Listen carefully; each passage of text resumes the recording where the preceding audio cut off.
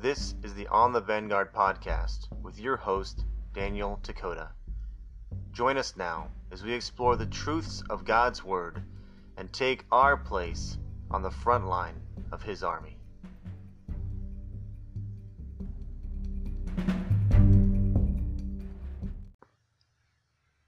I have always been a huge fan of C.S. Lewis's works, The Chronicles of Narnia. All 7 books I have read multiple times. I still read them even now. I'm, 44 years old. I still love reading The Chronicles of Narnia. I still wish that I could get to this magical place through my closet, just like the kids did in The Lion, the Witch, and the Wardrobe. But what I love most is how I can relate to some of these characters and how I can find other people in these characters as well. Specifically, I look at the character of Edmund in The Lion, the Witch, and the Wardrobe, and I can relate so well to him.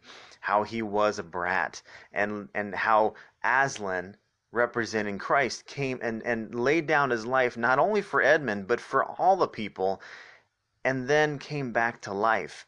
You look through the whole series there, you find Aslan, the only character who is in all the books, and you find him doing the things that we read about of God doing.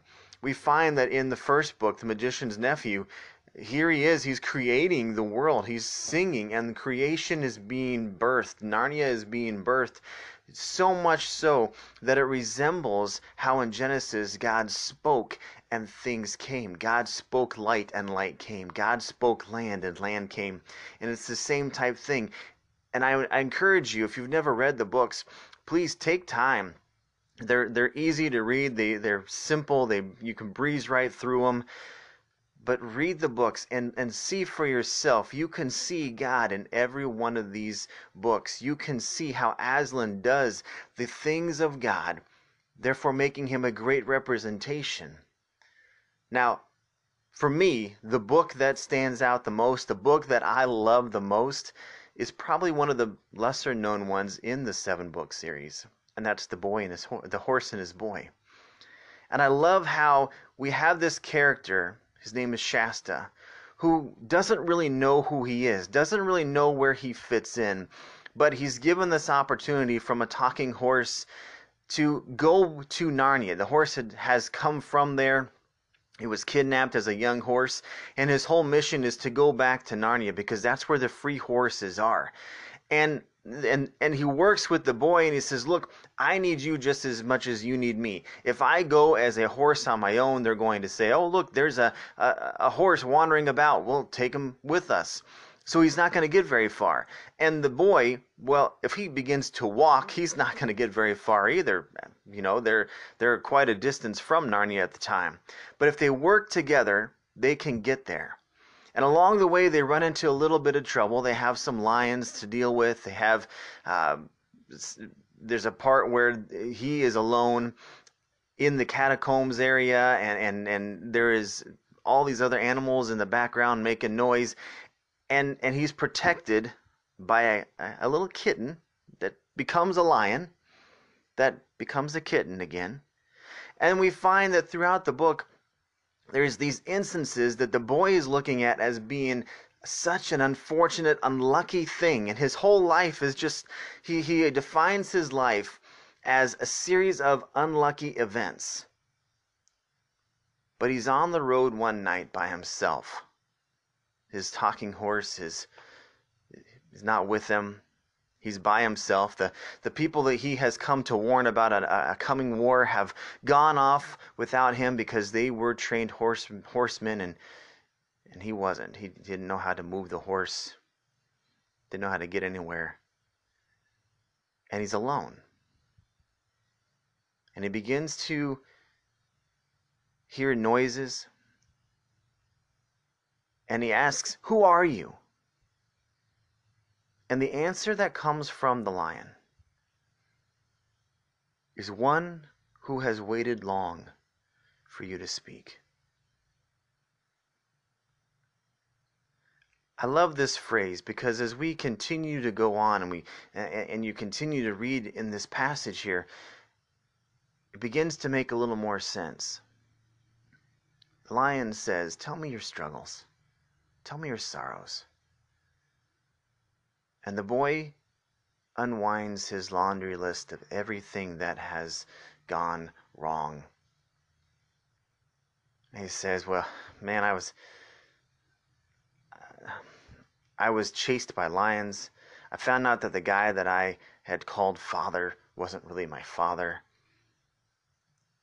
I was left alone with the tombs in the tombs. My friends didn't come when I needed them to come. I've been traveling. I'm hungry. I'm thirsty. My horse was injured.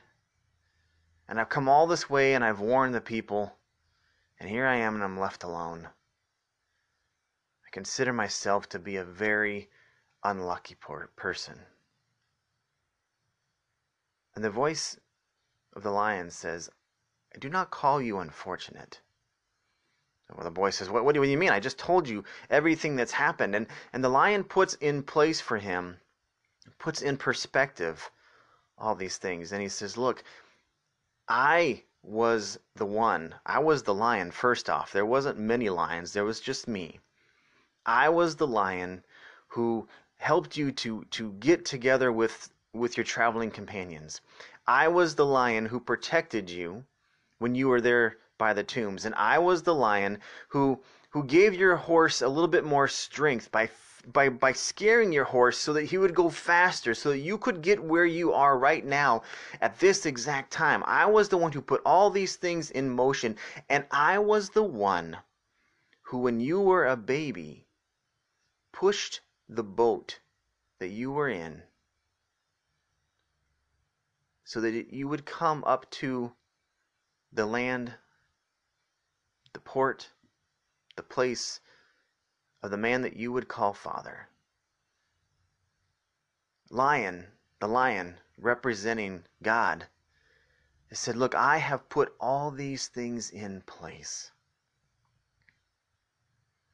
But I want us to go back and look at this line where he says that he is one who has waited long for you to speak. I'm reminded of how God is patient, how God is in charge. We see it in the times of Noah that God did not want people to perish, but people made their own decisions. People made up their minds that they weren't going to follow God. And God took this remnant of a family, this remnant of just 8 people.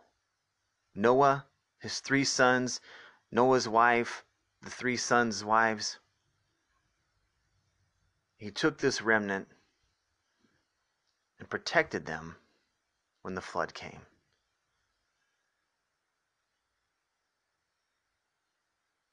God was in charge, and God was patient. I'm reminded also of 2 Peter 3 verse 9, where it specifically tells us that the Lord is slow concerning his promise. The Lord is not slow concerning his promise, as some would consider slowness, but instead it tells us that he is patient with us because he does not want anyone to perish. He's waiting for us. He's waiting for us to speak. He's waiting for us in a couple ways here. He's waiting for us to just, as this character did, just put it all out there. God, this is going wrong. This is going wrong. I don't understand this. This looks like it's a huge mess. And he says, no. What you don't understand is everything that's happening in the background. I am putting things into motion. I am allowing to happen what happens, and I am allowing not what happens to not happen. And it's all part of who I am.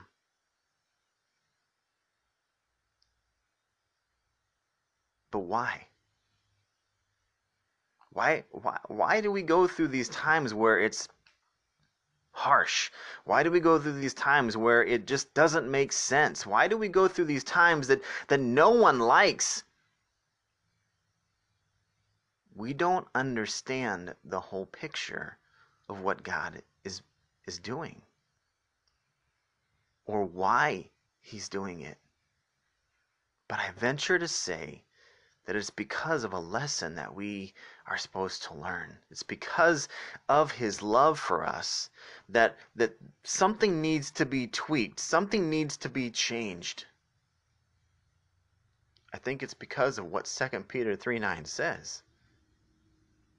That he's being patient because he does not want anyone to perish, but for all of us to come to a point of repentance.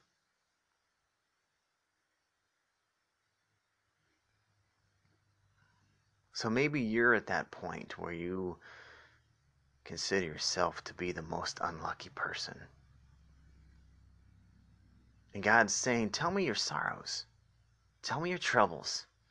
I've been waiting for you to speak. It's in that speaking, in us getting all that stuff out on the table, that God helps us to see the order. That's not unlucky. Because what you didn't understand is I was working on this, and I was putting this into place.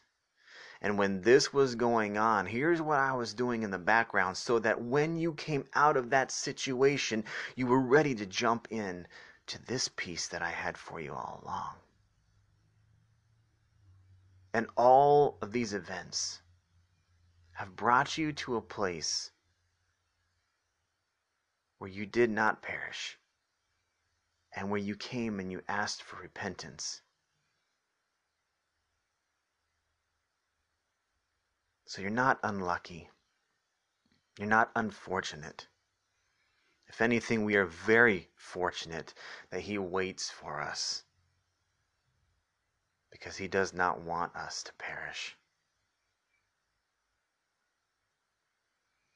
So I challenge you. Look at your situation. Look at your surroundings. Look at what's going on. It's okay to ask God, what's going on? It's okay to ask him. And I guarantee that in the asking, we'll find some of an answer. We'll find that he has been patient with us because he's waiting for us to seek repentance and forgiveness, because he does not want us to perish. And that might be having to get something right with someone, or it might be having to get something right with God. So he is not slow concerning his promise, as some count slowness. But he is patient with us because he does not want anyone to perish, but for all to come to repentance.